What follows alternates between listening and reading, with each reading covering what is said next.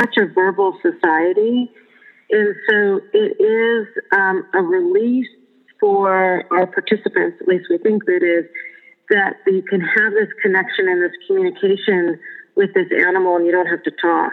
That nonverbal communication is so accepted by the horses that it relieves the person living with dementia from having to perform. And I think there's some real value to that. It's so hard for us to just sit in silence or not expect a verbal response from somebody.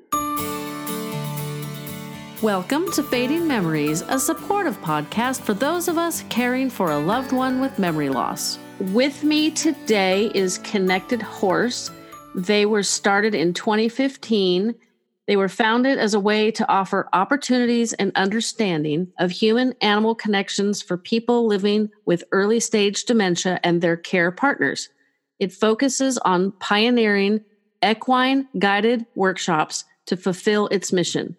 It is also actively involved in research, working with the University of California Davis School of Medicine, Alzheimer's Disease Center, and the School of Veterinary Medicine, the Center for Equine Health, to study the effects of its equine-guided activities to further understand and develop programs that benefit everyone involved. So thank you, Nancy and Paula, for joining me today. I'm very excited to learn more about your program. As I mentioned, I learned about you through my Alzheimer's Association support group. So how did you guys have both been in the industry. Are you also former caregivers for family, or are you just workers? Just workers. That sounds terrible. Professionals in the field. There you go. Well, this is Paula. I can start off and then turn it over to Nancy. You're right. We've been doing this work on a professional level for close to 30 years, and I think anyone who's been working on behalf of older adults knows that you either have the passion for it and it sticks with you, or you leave the industry. And so it clearly has stuck with Nancy and I. And we met early on in our careers as the co-chairs for the California Assisted Living Association Education Committee and also on their board. So there's this passion for us to be practitioners, to really put together programs that are meaningful and move how we deliver care and services to older adults forward, and to be educators and to really advocate for better ways to work with and on behalf of older adults. And so that's our background. And Nancy's a gerontologist by training, and I'm a social worker by training. And so those, educational foundations come to us too.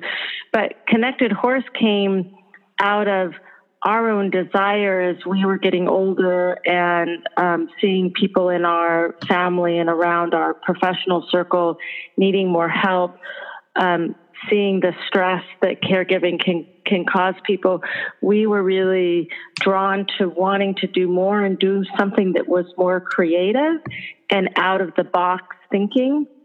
And so for us, it was really about how do we combine our passion for horses. We both are lucky enough to have horses at our home and have had horses in most of our adult life, to combine what we knew as horse people with our professional knowledge around how do you keep people connected, how do you have therapeutic exchanges. And so we chose that and did a lot of research around how equine-assisted programs have helped other populations, and developed this program with the idea that we really wanted it to be evidence-based. So we went to Stanford University and we went to the University of California, Davis, to say we want to prove this curriculum and this idea. So we spent the last 3 to 4 years really defining what that curricula is. But now we're ready to take it out into the community, and we've been doing these community-based programs, and we hope it will activate people not only to look at our program and to go through our program, but to say, wait a minute, maybe I can think outside of the box and do something that is more creative, more connection, less traditional, that's focused on, safety in these sort of biomedical model. I love that, because dealing with my mom, I am beginning to see, and I should say dealing with my mom in the community that she lives in. I'm seeing that we need a different method. I'm hoping to get up to Canada and look at their dementia villages that one just opened this spring and one is coming, although it's the one that's planned is very large. So by coming, I don't know if they're probably talking 21 or 22, 2021, 2022. But I see a huge need for definitely a different approach. And that was one of the reasons I was interested in what you guys were offering. I had just recently had a conversation with my husband. My dad did everything right financially and nothing right when it came to, like, I don't want to say the spiritual caregiving, but the actual mental person-centered caregiving. Right. And we were talking about how he would handle the stage my mom was in now if he was still living. And I don't think he'd handle it well, because I am very much like my dad was. Mm.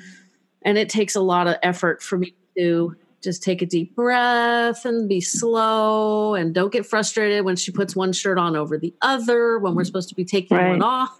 It's like, I don't know how he would have coped with that. And it got me to thinking about how we need a lot more options in this country.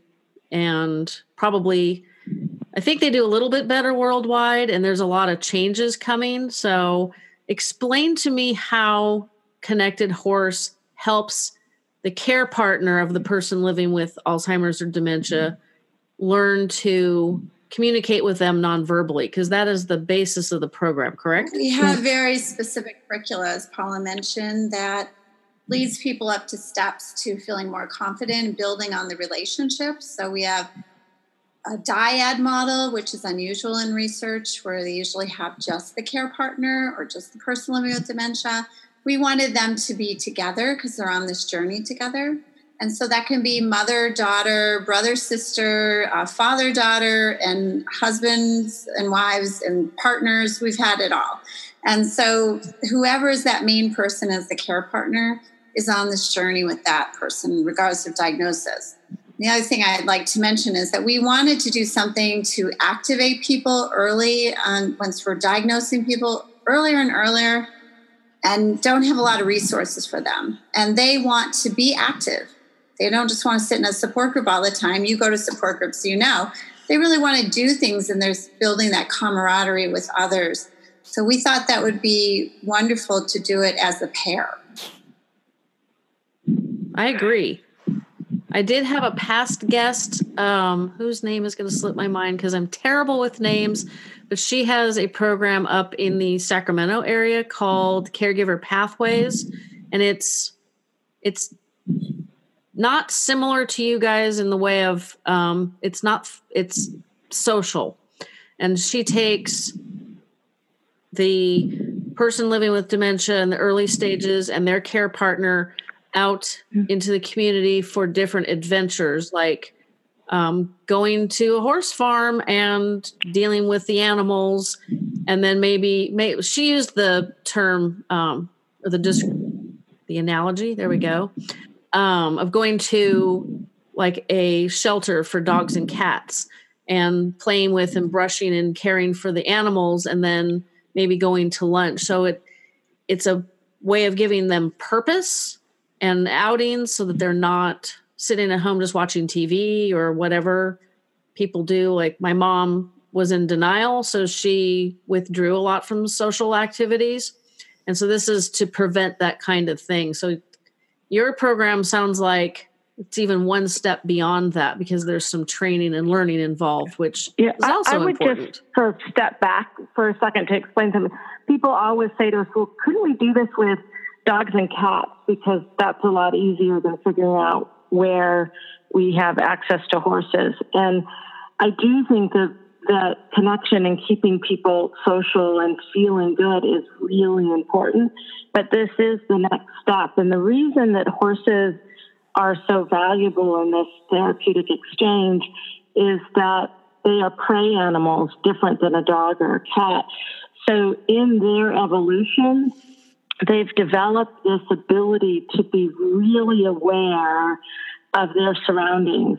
And so they act as mirrors. So when you come up and you feel calm and relaxed, you'll see the horse mirror that back to you. If you come up and you're feeling nervous and anxious, the horse will mirror that back for you. So because the horse is, for its own sort of evolution of survival, picks up on what's going on in their environment, what's around them.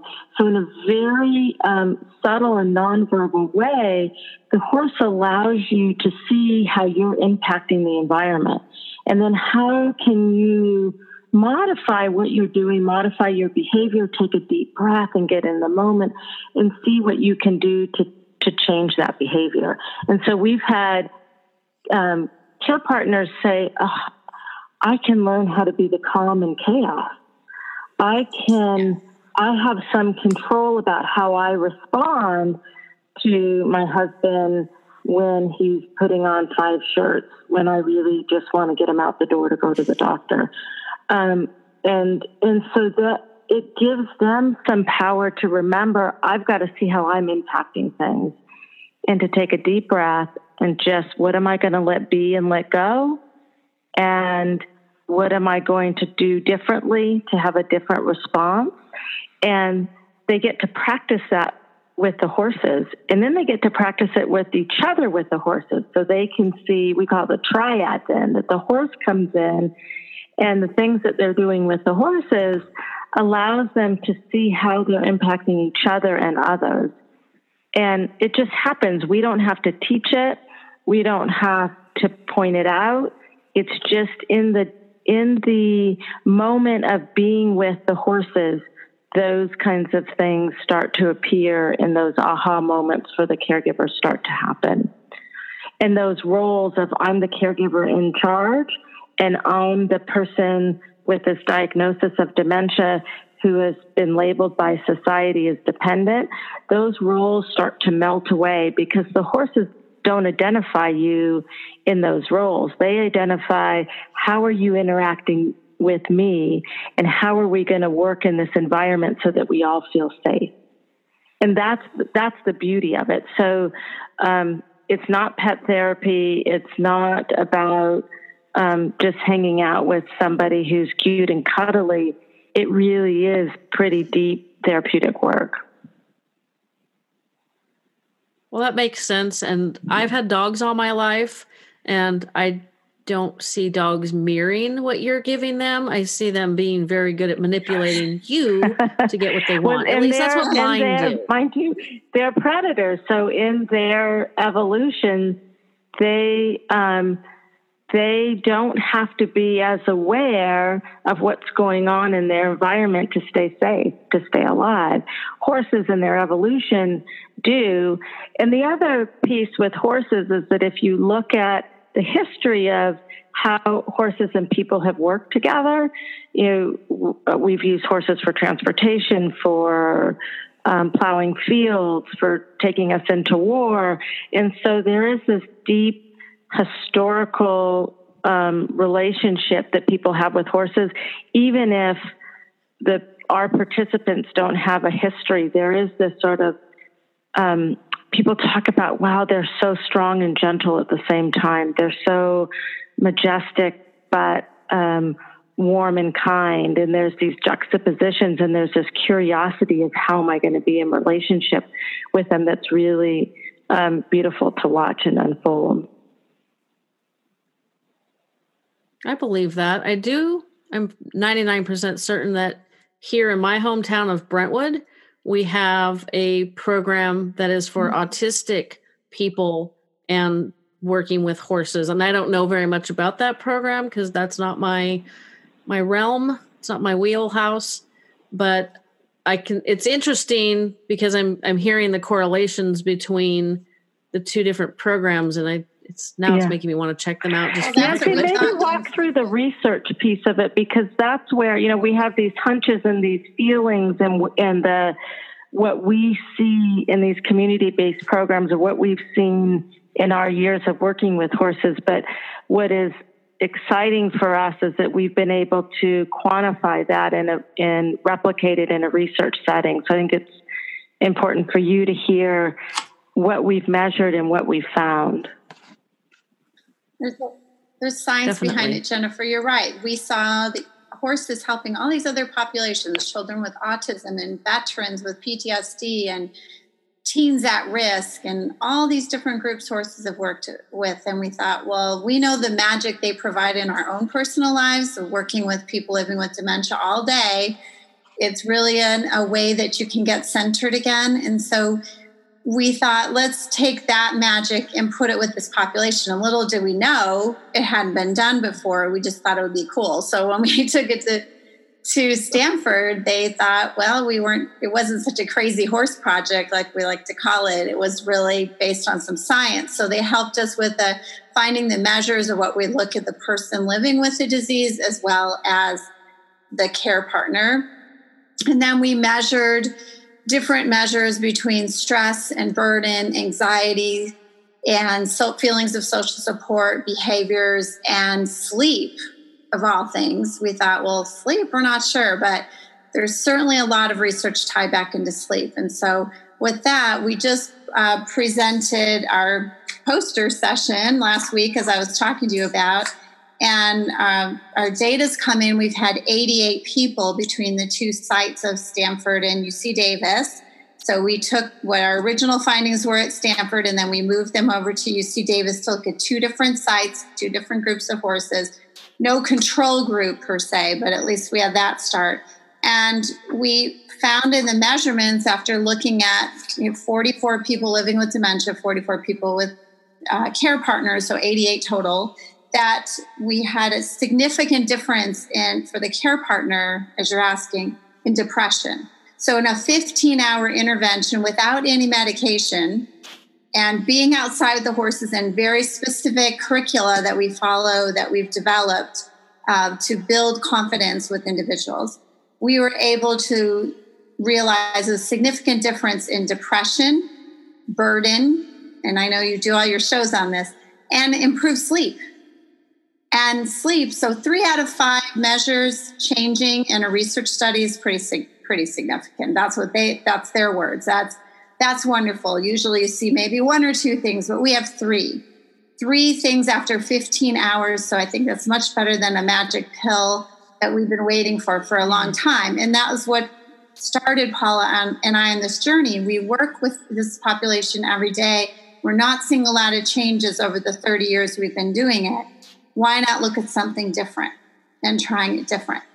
So, and then the people with the impairment, we had both mild cognitive impairment. Okay, so anyway, the person with impairment, we've seen differences, but not to the significance of what they're measuring.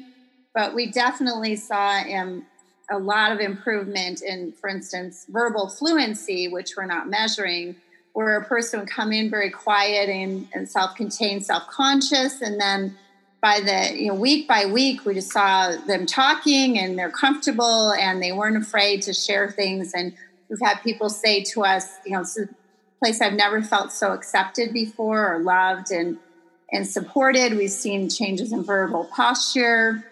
It's been pretty amazing what we've seen. And so we want to look at the data a little bit differently and see if, maybe there's a end point of what their diagnosis is. So if they're in mild cognitive impairment in early stage versus a little bit later in the disease process, we might have different outcomes. But at this point, we have significant outcomes that are noticed by the research world, which was our intention, to have scientific evidence-based data behind the program so that will be taken seriously, and perhaps someday insurance will pay for families, and they write on their prescription, go spend time out at the Connected Horse stable, because horses are so impactful for our society. The other key message point is in the horse world, horses are really not of use in the sport world after age 15 to 20. And yet I have a 30-some-year-old horse in my backyard. Paula's horses are older. And so the older horses and older people really resonate with us. I did not know horses lived that long. How? Oh, yeah. And Arabians, I have one of those. They live to be 40. Wow. I thought there was, Yeah. But horses want purpose too. You know, I think we talk about individuals wanting to have a purposeful and meaningful life, and so do horses, so do our animals. And so we feel like that is an additional benefit that we're really helping to reestablish the identity of horses in our society. That's really cool. I never thought about it that way. I guess the only other thing I add to what Nancy was talking about, and again, there's so many things we wanted to measure, and we're not researchers by training. So we, you take certain, the small chunk of what we felt like we could measure. But because we're so unique that we have the care partner and the person living with dementia doing the program together, we are really focused on the relationship, because we feel like, and you live this every day, that having this disease as part of who a person is, it really impacts the whole family. And the person that's identified as this care partner, or family members that are identified as care partners, they're on a journey together. And if we can help everybody find a place and find tools and find opportunities to have joy and connection together, then that's a beautiful thing. So that building and strengthening that relationship so people are activated to have hope in this journey and to realize that there will be moments and days of joy, and that you can continue to live and you can continue to try to do new things, then we've done our job. Right. And they're not going to just take the diagnosis and wait in the corner. They're really going to live with this diagnosis and not be segregated and be able to be out in community and doing things that are important and to do something with their loved one. The couples tell us, I'm in love with my husband again. This is wonderful. We can do things together. I mean, I don't know how else you can do that except being active and doing something you love and something new that really helps bond that relationship no matter what it is. Well, being part of society, learning something new, and being out in the fresh air, although I know horse farms aren't always so fresh smelling, are all beneficial to your brain. So I think as you guys go forward, you might see, what's the right wording? You might see that it's slowing down the progression of disease in some of the people, some of the diagnosed people.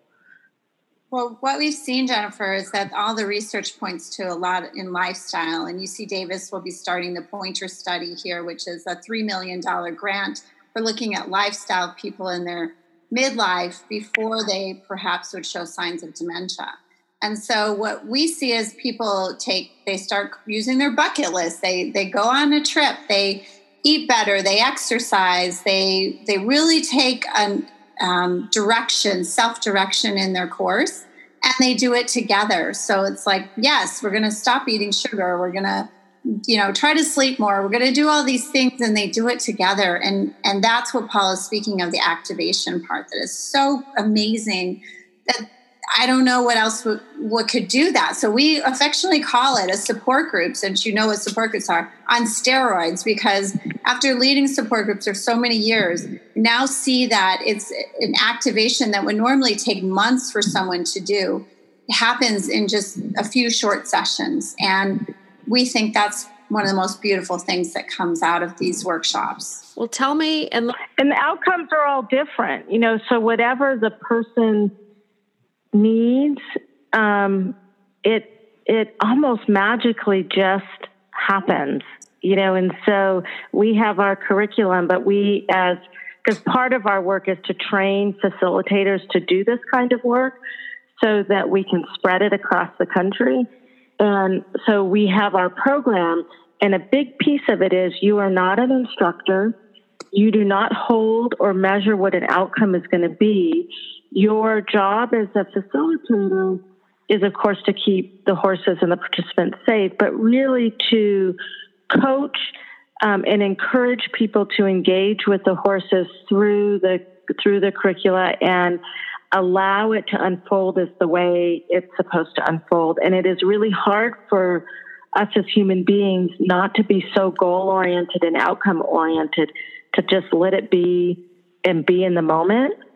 It's a certain kind of person who can do this work. And so we're also, in addition to doing these workshops with care partners and people living with dementia, we've also developed a training protocol so that other bonds and facilitators can learn from us and learn from our research so that they can also do it.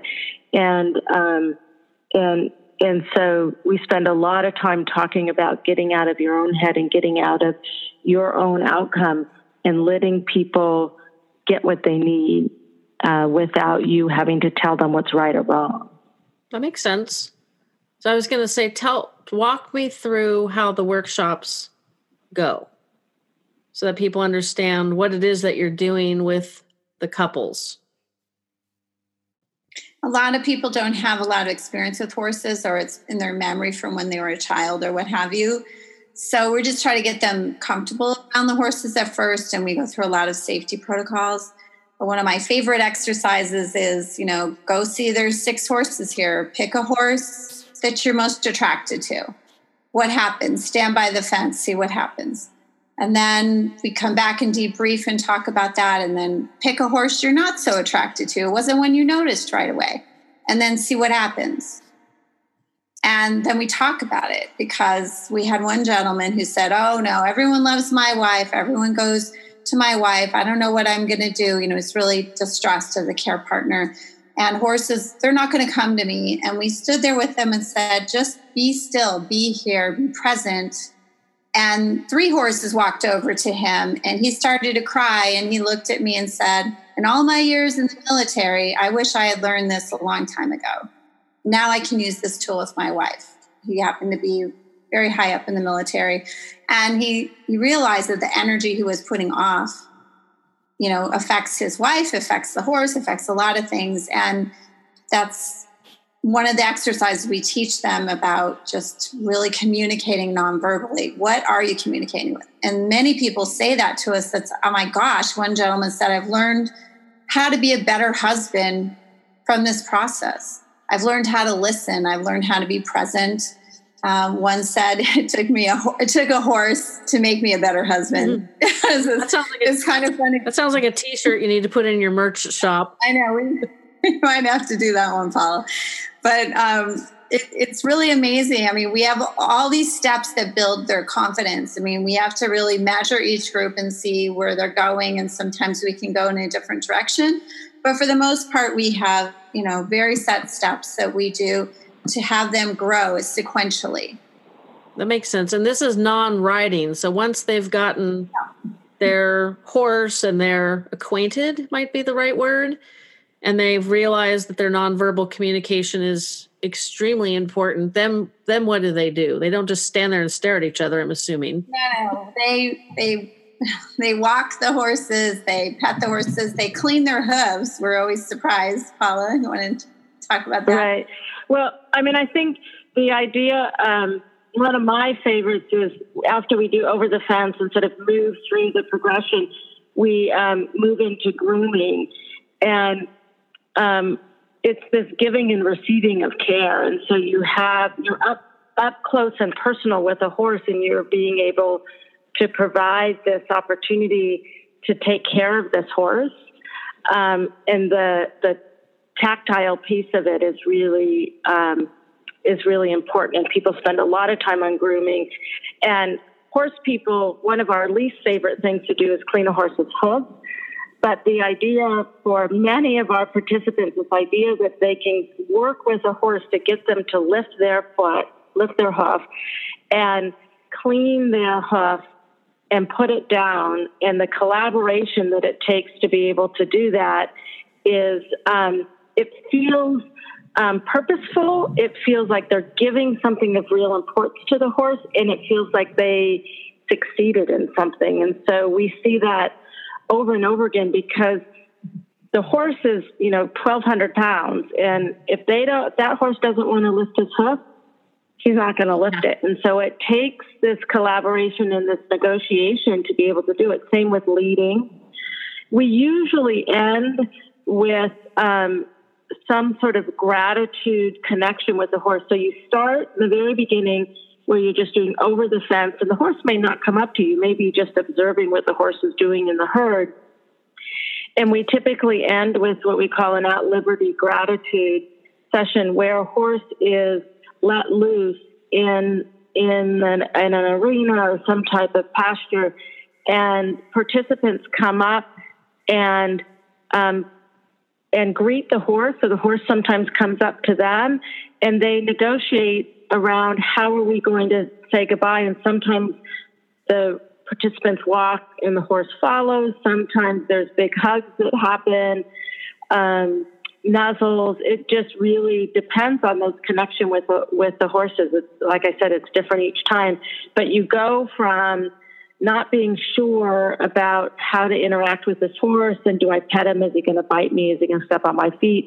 To being in a pasture with a horse with no halter, nothing on, just you and this horse being part of the herd. And so the confidence and connection that happens through these 3 to 4 short weeks to be able to do that, it's hard to explain. Nancy and I keep trying to figure out how we're going to explain it. We worked on a pretty good video that sort of rolls it out in a storytelling way, but it is beautiful and empowering, and gives people this sense of hope and a different way of looking at their life situation. And overcoming fear. They're overcoming fear. A lot of it, fear of what lies ahead of them in this journey through whatever diagnosis of dementia they have, fear of the horse, fear of a lot of things comes out, and building their confidence is just beautiful to watch them embrace the journey they're going on with their loved one, as well as just their own life. How are they going to handle things? How are they going to get through what's ahead of them? So it teaches real concrete skills to the care partner that will help them in their journey. And just a horse not lifting its foot. Well, maybe we need to come back later. Mom doesn't want to shower. Maybe we need to come back later. These are things that we already teach in our field to care partners, the professional care partners. But teaching it with the horse is really much more impactful with the family, because they mirror what they're doing. Well, that's fascinating. Mm-hmm. I also think that care partners realize that the person that they came with can do a lot more than they think. In our professional life, we balance managing risk and managing personal rights all of the time. And unfortunately, in the society, sometimes we err on the side of managing risk. And so this program, it's like, you trust me to interact with this large animal, and I'm doing it, and I'm doing fine. And all of us are around to help provide that safety net, but we want you to try new things. And that's a sort of aha for the care partner who can get into this role of, I need to be protector. And to some extent, yes, you do need to be the protector, but you also can try new things, and you can let the person that you love try new things as well. And the care partner may hover a little bit, and you might know that, that feeling, Jennifer. You hover a little bit because you're unsure. And then one of our other favorite things is when, say, the gentleman says to his wife, "Here, honey, hold my cane," that she's running behind him every minute. "Don't forget your cane. Don't forget your cane," because you want to make sure someone's safe and walking. And I'll hold my cane. I'm going to lead this horse. I'm going to be a man again. I'm going to walk around. I'm going to be who I am. And they see them differently. And it's just the most beautiful thing to witness. I believe that, because I know, getting my mom from her residence out to the car to wherever we go for our little adventures, which if you're not following me on Instagram, you're missing all those cool little videos I make every week. Little plug for that. And there are days when I think, oh yeah, I don't know if this is worth it. And then when we're done and she's telling me, oh, I had a really nice day. And I don't hear that most of the time. But about 3 weeks ago, she said, I had the best time and I really appreciate it. And I love you. And I have not heard any of those words. I never heard appreciation growing up or as a young adult when we worked together. I mean, I did hear I love you, but I haven't heard I love you in a long time. And that was a really It's beautiful. Yeah. And I'm sure I'll remember that day. We went to there's a city-owned water park. It's not like a Water World or one of those crazy places with all the big fast slides. They're mostly pools with waterfalls and some tube slides. And it was nice because it's flat walk surface. And then, like I say, we basically sit in the shade right on the edge of the sidewalk. And we were close to a pool, a shallow pool for the little ones, which is what she loves to watch. And we watched the moms with their little kids. And I was reminiscing when my daughter was little. My daughter's almost 28. And I'm sure that was probably what was going on with my mom. And she loves to watch little kids. So it was overall, it was a really good day. And I got a really nice bonus at the end, which I rarely get actually. But as listeners know, she's in the ender stage. Oh, that's great grammar. She is in the end stages, the later stage of Alzheimer's. So. Well, that's so beautiful because that's what we're trying to do. We're evoking emotional memory, which is still intact in the brain. The scientists will tell you that. And we're evoking this emotional memory that brings back the verbal fluency, the words that you heard that you so treasure to hear, the connection between the pair, the couple, the brother and sister, whomever it is.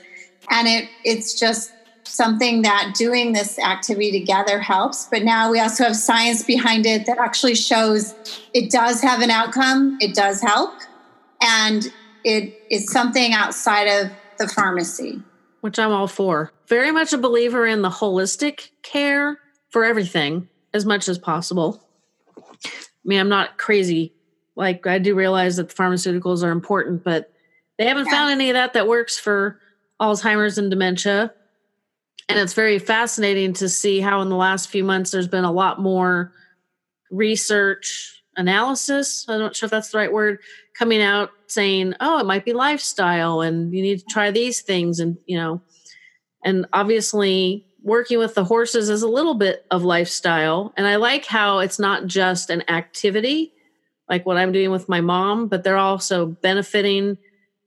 Each person is benefiting, but as a care partner, learning how to communicate non-verbally, which I'm an artist. Do you think that'd be easier for me? It's not.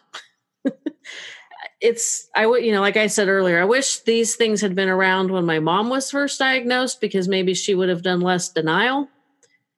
Then, that would be my goal, is for people to say, hey, yeah, I have a disease and here's things I need to do to progress in the best way possible with this disease. Yeah, and I think that's really important that this disease, it's real. It's an awful disease. We need as many researchers as possible looking for a cure, but it doesn't have to be 100% of who you are. And that's what we're really, really focused on, is that you can still live, you can still try new things, you can still be who you are and have this disease. And so we're not trying to whitewash that it really isn't that bad, but that while you're alive and while you're on this journey, let's do everything that you can to still continue to live with the quality of life that you want. And if we can start people early on this path, which is why we've targeted folks right away from diagnosis on, from MCI or early stage dementia of some sort, we might be able to help that trajectory. We're hoping that it will build the relationship to get through it, because it gets tough. You know that personally. And so perhaps it will be something you can reflect upon that would help you on those difficult days.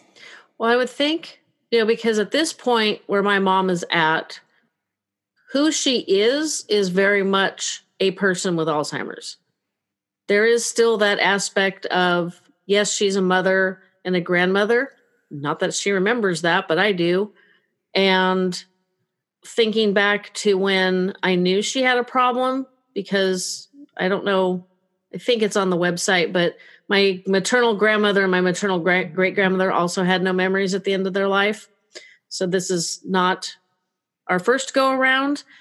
But when my mom was starting to have memory issues and she was saying, well, I don't want to end up like my mother. And it was like, well, murder is illegal, so I don't know what you expect me to do.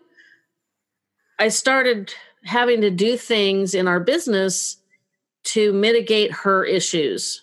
She would take orders from clients and not write down due dates or directions. And one day I got a phone call from a really good client who pretty much blew off my ear with language I'd never heard her use. And I was like, whoa, time out. Tell me everything you've said to mom, and I will make sure it gets done right.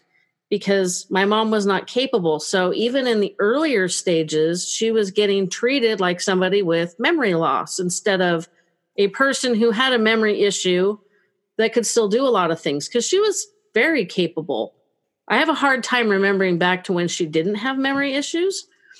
And, after talking to you guys, I'm like, man, I really wish I'd learned some of this stuff 15, 20 years ago, because then I wouldn't have treated, it was, hopefully she wouldn't have been in denial, and I wouldn't have had to treat her like a person with memory loss that needed to be supervised so she didn't take orders and not write down directions or tell somebody something that was incorrect. And, and I always try to do it really subtly. And so when you're saying, these people that are in the early stages are something more than their disease, it's like I almost feel guilty, because that is not what my mom experienced. Well, please don't feel guilty, because these are things that we're all learning every day. And you walk in the shoes of being a care partner, and you're the expert. There's no experts. We're all learning every day, and it really depends on the individual. And so we individualize our program based on the people that we're serving at that point.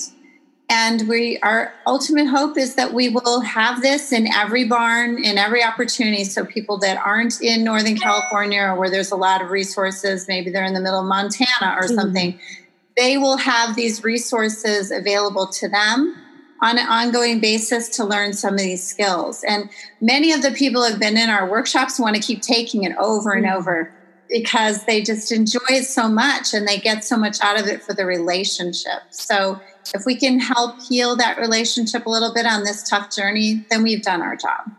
And that's just, that mission is so beautiful. It touches my heart, and not a lot of guests touch my heart quite that well.